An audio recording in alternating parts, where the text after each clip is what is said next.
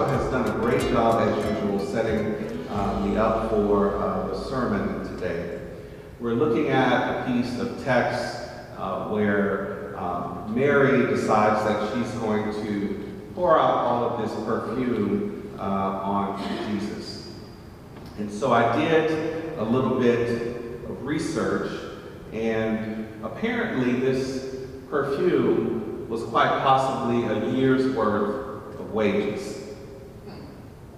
Now, I know we're in the season of Lent, and I've asked you to give up 10%, but Mary gave up 100%, a full year's worth of wages to anoint Jesus' feet. What would it take for someone to make such a sacrifice? She has seen Jesus bring Lazarus back from the dead. She has been a friend of Jesus. She has dined with Jesus. And now here she is. She is prepared to anoint Jesus' feet with all of this perfume that she has, a year's worth of wages possibly. She pours it out on Jesus' feet. And then she goes so far as to use her own hair to wipe his feet. How many of you would have given up a year's worth of wages of perfume for Jesus? Then would you turn around and wipe his feet with your own hair? I don't have that problem because I dated too much. Wiped his feet with her own hair. This was entirely improper. She is touching a man that is not her husband. She has spent all of this perfume on a man that is of really no particular kin to her other than being a close friend. But she goes so far as to do this to show the significance of Jesus Christ in her life. It is said that she is possibly preparing him for his burial and for the death that is to come. But what I think Mary's story highlights to us today are two significant things. We have already went through or are going through this season of Lent and have committed to some sort of sacrifice. That we are giving up some things, Reverend Joshua, as best we can. We are giving up some things. We are tithing. We are praying. We are doing the best we can to show that in this season of Lent, we can perform some sort of sacrifice out of gratitude for all that God has done, and also to improve our lives, and also out of prayer and hope for our church as it relaunches on Easter. So we have already committed to a season of sacrifice. But what we see in Mary's story is that the sacrifice is not good enough. It is not good enough to just say, here is my sacrifice, here is my offering, here is all that I am going to do. A lot of times people think that it's just enough to write a check or to send some money and to say, I am done with it. It's like on Facebook when people are like, I need you to call your senator, or I need you to take action on something. What we tend to do is just like it. And a like is not action. Loving it is not action. Is not action. So although we may go to some point or some level of just sacrificing or sacrificial giving in some sort of a way, Mary's story teaches us that it goes beyond just sacrifice. What Mary had to do was to get down on her knees and serve Jesus by rubbing that oil on his feet with her hair. These are two extravagant, wasteful stories. You spend all your perfume on a dying man, and then you get down on your knees and rub this oil and perfume in on him with your hair. It is not just sacrifice, it is also service. We look at this story and we can say, look at all that Mary gave, but we cannot go so far as to forget that she took some time to serve. And in this season of Lent, we are taking time to do some sacrificing, but I want us to be clear that we need to be setting ourselves up for after the relaunch, there is some real hard work that we have to do outside of these walls. The carpet is nice. All of the projects we are going to do in terms of our physical plan are nice, but that is not where the story ends. You don't go to work just to sacrifice your hard-earned money for a building. You go to work and sacrifice your money here because you love this community and you want this community to grow. I'm saying to you that we don't need to just sacrifice for the sake of the building. We don't need to just sacrifice for the sake of our church. We are sacrificing for a Savior that sacrificed to serve and redeem us.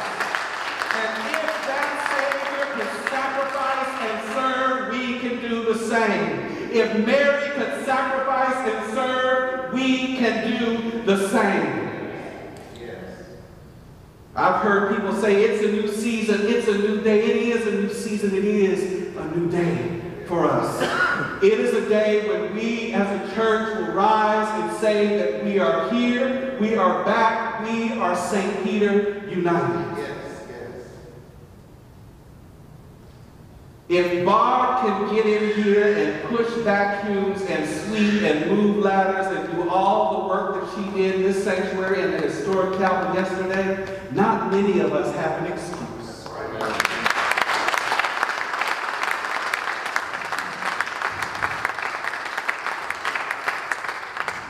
There are several of you already who are on the battlefield, as they used to say, for the Lord. You are out there doing a lot of the work that is necessary.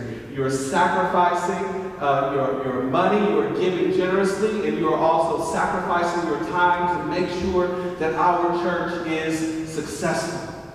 But now, we have done a lot to improve our worship. We have done a lot to grow our congregation. We can't just be known for being that rocking church with that great preacher. I'm sorry, I'm too loud.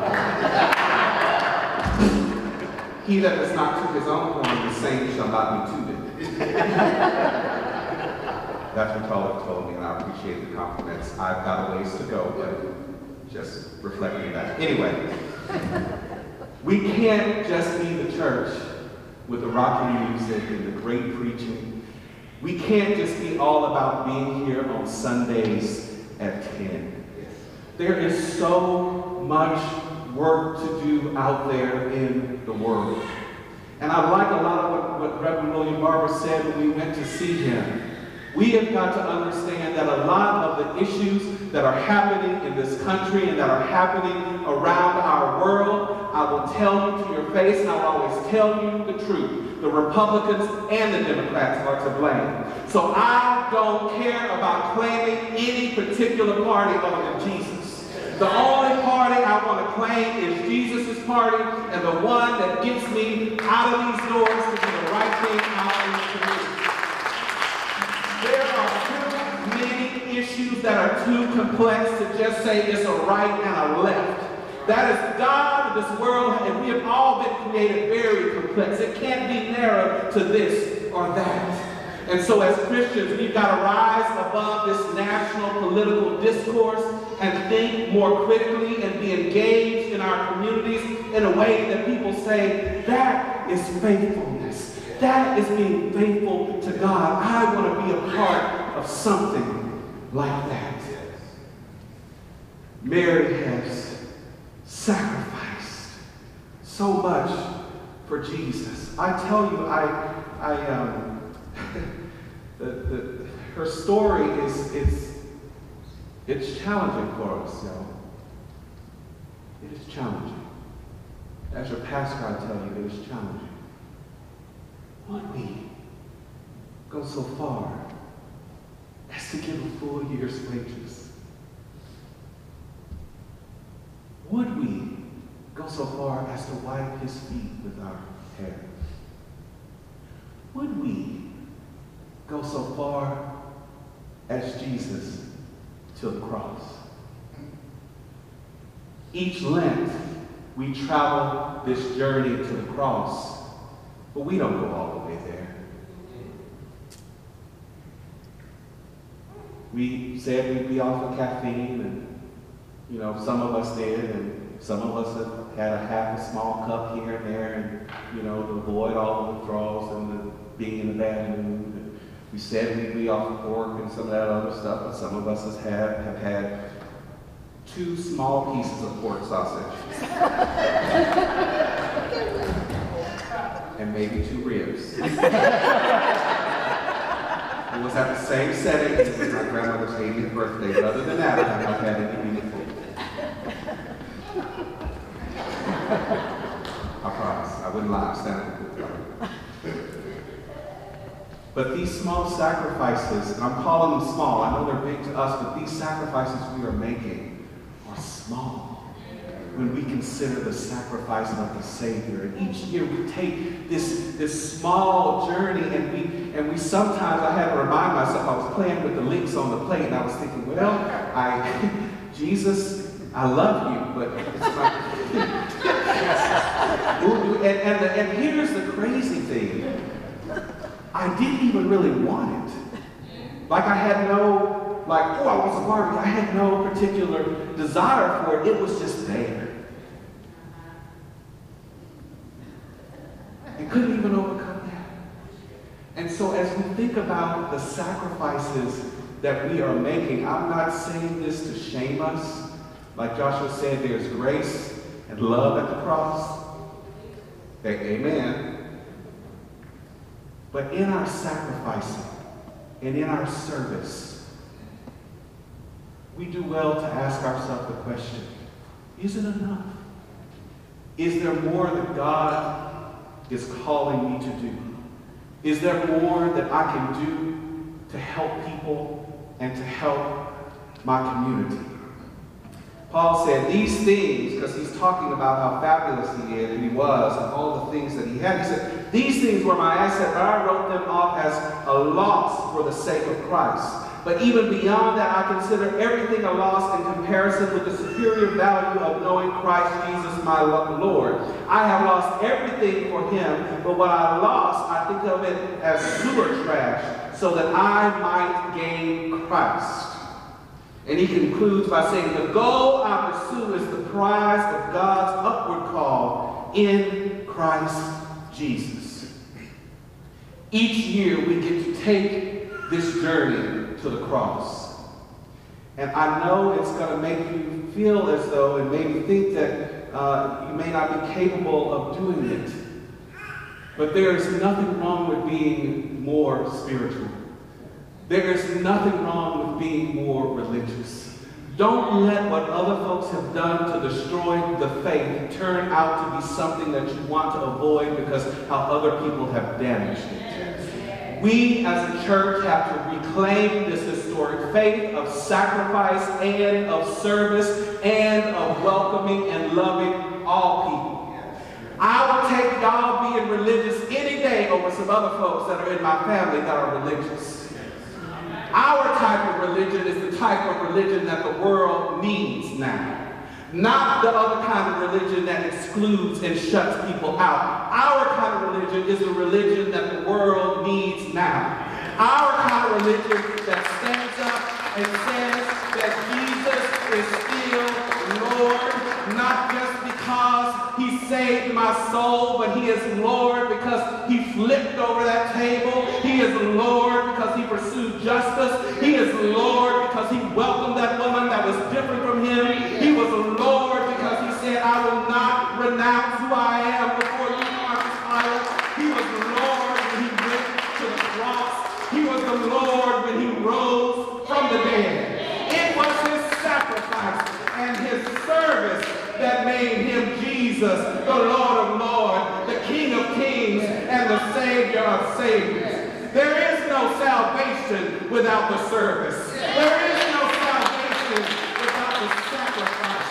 It was all of the work that he did. It wasn't just the work on the cross. It was all of the work that he did. And we are being called into that same narrative, to live that same life of sacrifice and of service.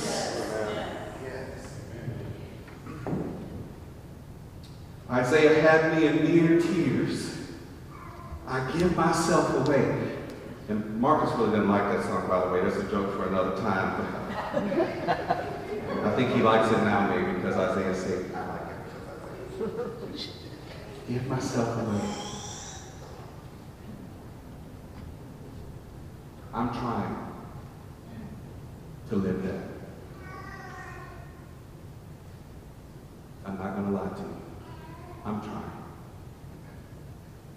What would your answer be to that question today? God loves us all, welcomes us all, will always have grace for all of us.